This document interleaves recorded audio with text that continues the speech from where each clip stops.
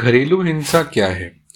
घरेलू हिंसा का हर अर्थ है किसी घर में ऐसा हिंसक या अपमानजनक व्यवहार होना जो नुकसान का कारण बने और किसी महिला या उसकी कस्टडी में उसके बच्चे के स्वास्थ्य या सुरक्षा को खतरे में डाले। कानून की मदद से आप तत्काल सुरक्षा प्राप्त करके आगे होने वाली हिंसा को रोक सकती हैं। तत्काल सुरक्षा पाने के लिए आप विभिन्न अधिकारियों जैसे कि पुलिस, सुरक्षा अधिकारी आदि से संपर्क कर सकती हैं।